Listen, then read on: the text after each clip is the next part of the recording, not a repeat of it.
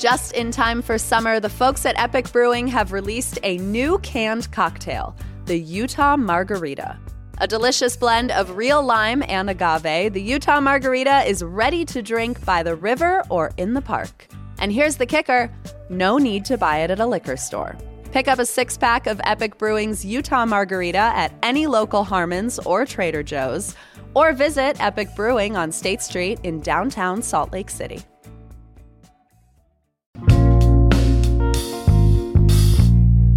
Here's what Salt Lake's talking about. The once popular Utah-based sandwich shop, Even Stevens, has locked its doors. But the shops and signs are still standing around the valley. So what the heck happened? It's Tuesday, June 27th. I'm Ali Vallarta, and this is CityCast Salt Lake.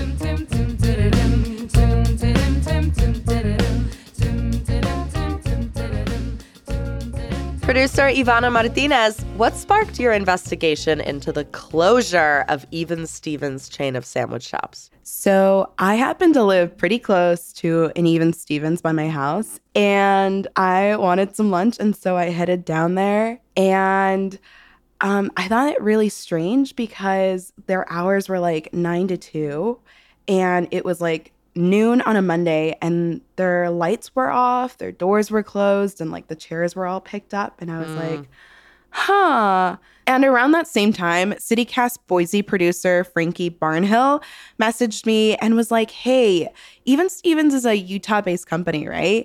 And I was like, yeah. And she's like, I had something really weird happen to me where I ordered a sandwich online and I never got it, but apparently they're closed. And I looked online as well because I thought that was quite strange. And I found out that some people in Salt Lake off of a Reddit thread had also gone through the same thing. I marched my way back down to the Even Stevens after that. And I saw that there was an eviction notice on the door. And then I did what any good reporter would do. I called every Even Stevens in the Valley, and none of them answered. Some of the calls dropped. Some of them were like, this number is no longer in service. And so that's how I fell into this rabbit hole. Yeah. Well, it's funny because the first sandwich I ever had when I moved to Salt Lake was in Even Stevens. It was the Sugar House location. And Even Stevens, like, fever was hot in this city. Like, everyone I knew was raving about the tater tots, raving about the sandwiches. Why were people so stoked on it? I think a big reason that people were so obsessed with this restaurant was because of the model. Even Stevens was billed as a restaurant with a cause. And essentially, every time you bought a sandwich at this restaurant, they would give one away to a local nonprofit. And I think that was a really, really big sell for this restaurant, especially here in Utah, where we really buy into like philanthropic efforts. And also their sandwiches were pretty good. So it was like you eat a good sandwich and you're also doing a really good deed.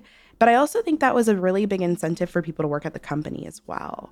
And I talked to former cause director Sarah Day, and this is what she told me. When we came on, we really wanted to make it sincere and authentic and actually make a difference and things like that. So that's why we got so interested in it. So buy a sandwich, give a sandwich is cool in theory, but is that what was actually happening? Like, was that model panning out? Yes and no. So it wasn't necessarily a sandwich that they were giving away to local nonprofits. What they were doing was for every sandwich that was sold, which, you know, an average one was what, like $8 to $12-ish. Probably, like I would say closer to 12 to 14. A pretty decent sized sandwich. So what they would do is they would give a credit to these nonprofits. So they, by the end of the month, would be able to purchase at a food manufacturer store. And so for each sandwich that they were selling, they were giving about 54 cents of like credit to these local nonprofits. So that's how this was like panning out. Okay. I like your answer of yes and no there because, okay, in theory, that is the theoretical donation of a sandwich. But I guess if I'm buying something and it's been given a certain value, which is $10, and I'm told that what's happening is that the thing I'm buying is being gifted to someone else and it will have equal value, $10 to 54 cents isn't totally adding up for me. No, it isn't. But I think, these nonprofits were able to do with what they wanted with that money. Like they could buy deli meat or cheese or like maybe something else that they might need. And so it's not the model that people were being advertised exactly, but it was happening.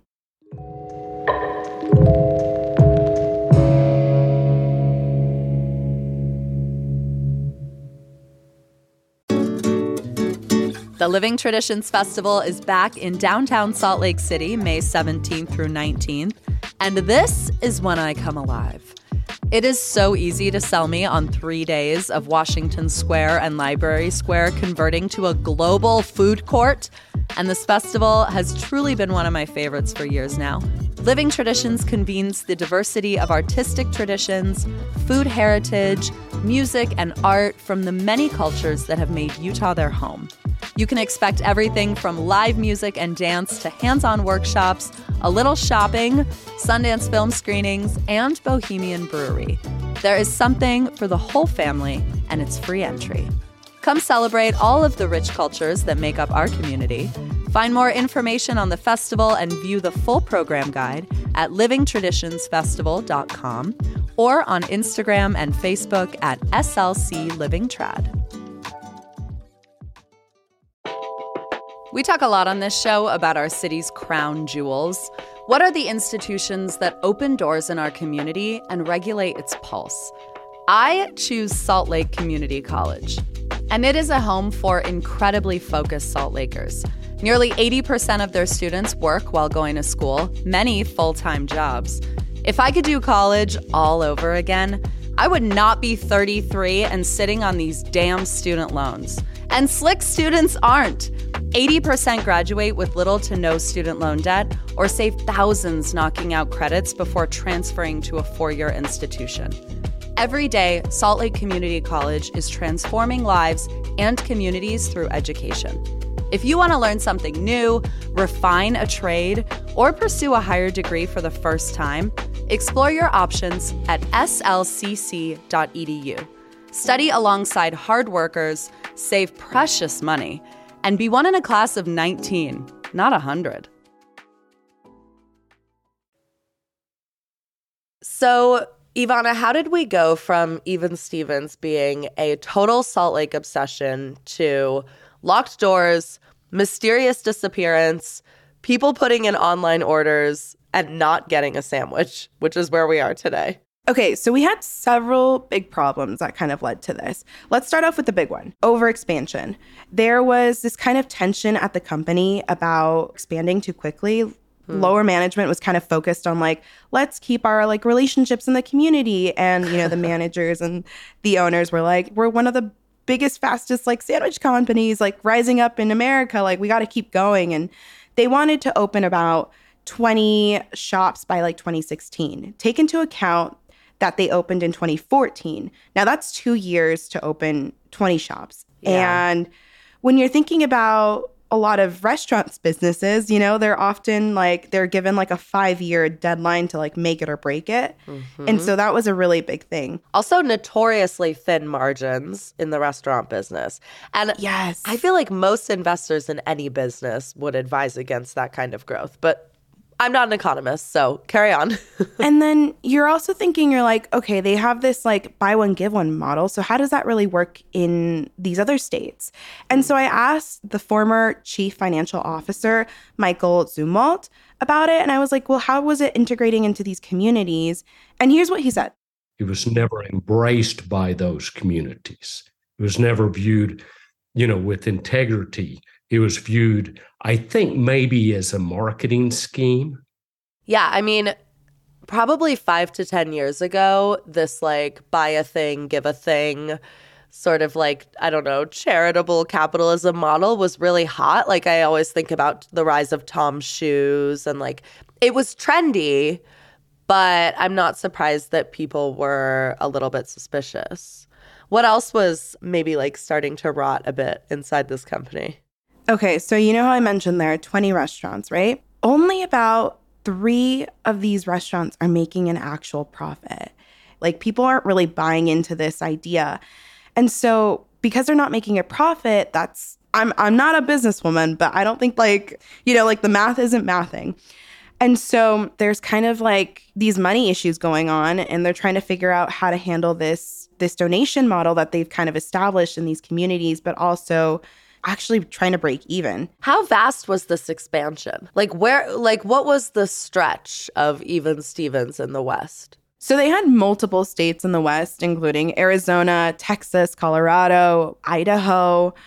They were pretty integrated into, our state. They had locations from Sugar House to Logan to Provo. But here's where the next kind of piece of this puzzle starts to kind of come into the picture.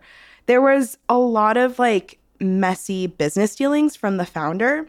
And we have to like understand that Even Stevens is under an umbrella of like this founder's companies.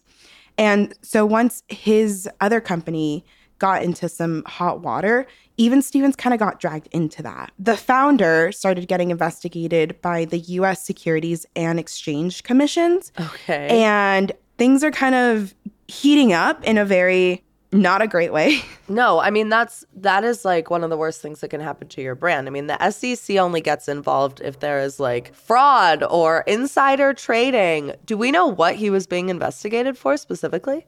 So he was allegedly misleading investors on how profitable his other business was. So that's going on. And at that point, like, cash flow is stopping. And when I talked to one of the other former employees, I talked to former cause director Sarah Day about this. She told me that she recalled a day very vividly where they brought all of the employees from the other states into Utah to kind of have this big snowmobile day. She remembers being like, we're not doing great, but we're spending all this money. And she remembers very vividly that she got this like email later that night after that employee day. And it was like, come prepared to be in this meeting tomorrow morning and talk about the fact that we're losing about like $800,000 a month. The day after the company planned an elaborate snowmobile like recreation day for employees. Yes. Yeah, that's a choice. Yeah. And so as these like messy business dealings are happening and going on, the company is like, we're going to try to create some distance from the owner and kind of restructure our model because this isn't working in the way that we thought it was going to work. And at that time, new management is being brought on. And also they stopped the donation model for around 60 days. And there's kind of this vibe shift happening at the company, and they make a notice pretty early that they're going to stop the donations. And then after the 60 days go off, it's presumed that the donations will continue, right, to these companies, but that's not really the case. They're going through a big restructuring, and so they aren't really marketing that they've kind of completely stopped this donation model. That kind of gets leaked out to local media. And the Salt Lake Tribune publishes a story. And here's where the next big thing happens to this restaurant, which is this brand distrust with the public, because people find out that they're still marketing as if they're buying one, giving one to a local nonprofit. That's obviously not the case. And that loses a lot of trust within the local market. Kind of leaves a really bad flavor in people's mouths. And they're like, I'm not really buying into this restaurant anymore. Not as I was initially. So it sounds like, though, it feels really sudden for you and me and our colleague Frankie Barnhill in Boise, who ordered us, and the people of Reddit who ordered sandwiches and never received them. Maybe this was actually sort of this company slowly just faded away. We all kind of blinked and missed it. But there wasn't necessarily like one thing that caused them to lock the doors. No, it was like a domino case, right? Like you see one domino tip and then another one, and it kind of happens. And I think a lot of us were shocked when we might have either called into the restaurant and tried to place our orders, and we're like, wait, what happened? But if you were paying attention, like there were a series of things that happened that kind of led to this. They eventually announced bankruptcy in 2019, and taking into account that shortly after we went into a global pandemic, that also was not probably helpful at all. They didn't stand a chance. No. And when I talked to the former CFO and the former cost director, they were kind of actually surprised that the downtown location kind of hadn't closed sooner. Well, before I let you go, I mean, I am dying to know here, what happened to all the sandwiches that people ordered and never got? Did they get their money back? Are they going to get their money back? So I had that same question. So I reached out to the last listed CEO to see if I could get any comment on where the situation was, if the tater tots were ever going to come back, if we were ever going to see a revival from Even Stevens, and if people were going to get their money back. And I didn't hear back from him. I tried him several times and he wasn't reachable. But I did reach back out to CityCast Boise producer Frankie Barnhill to see if she got her money back and to see if there was any reconciliation on that end. Mm-hmm. And she also didn't get her money back. So I wouldn't be holding my breath if I ordered from this restaurant. Yikes. Well, that's the way the sandwich crumbles, I guess. That's right. Producer Ivana Martinez, thank you so much for reporting this story. Thank you, Allie.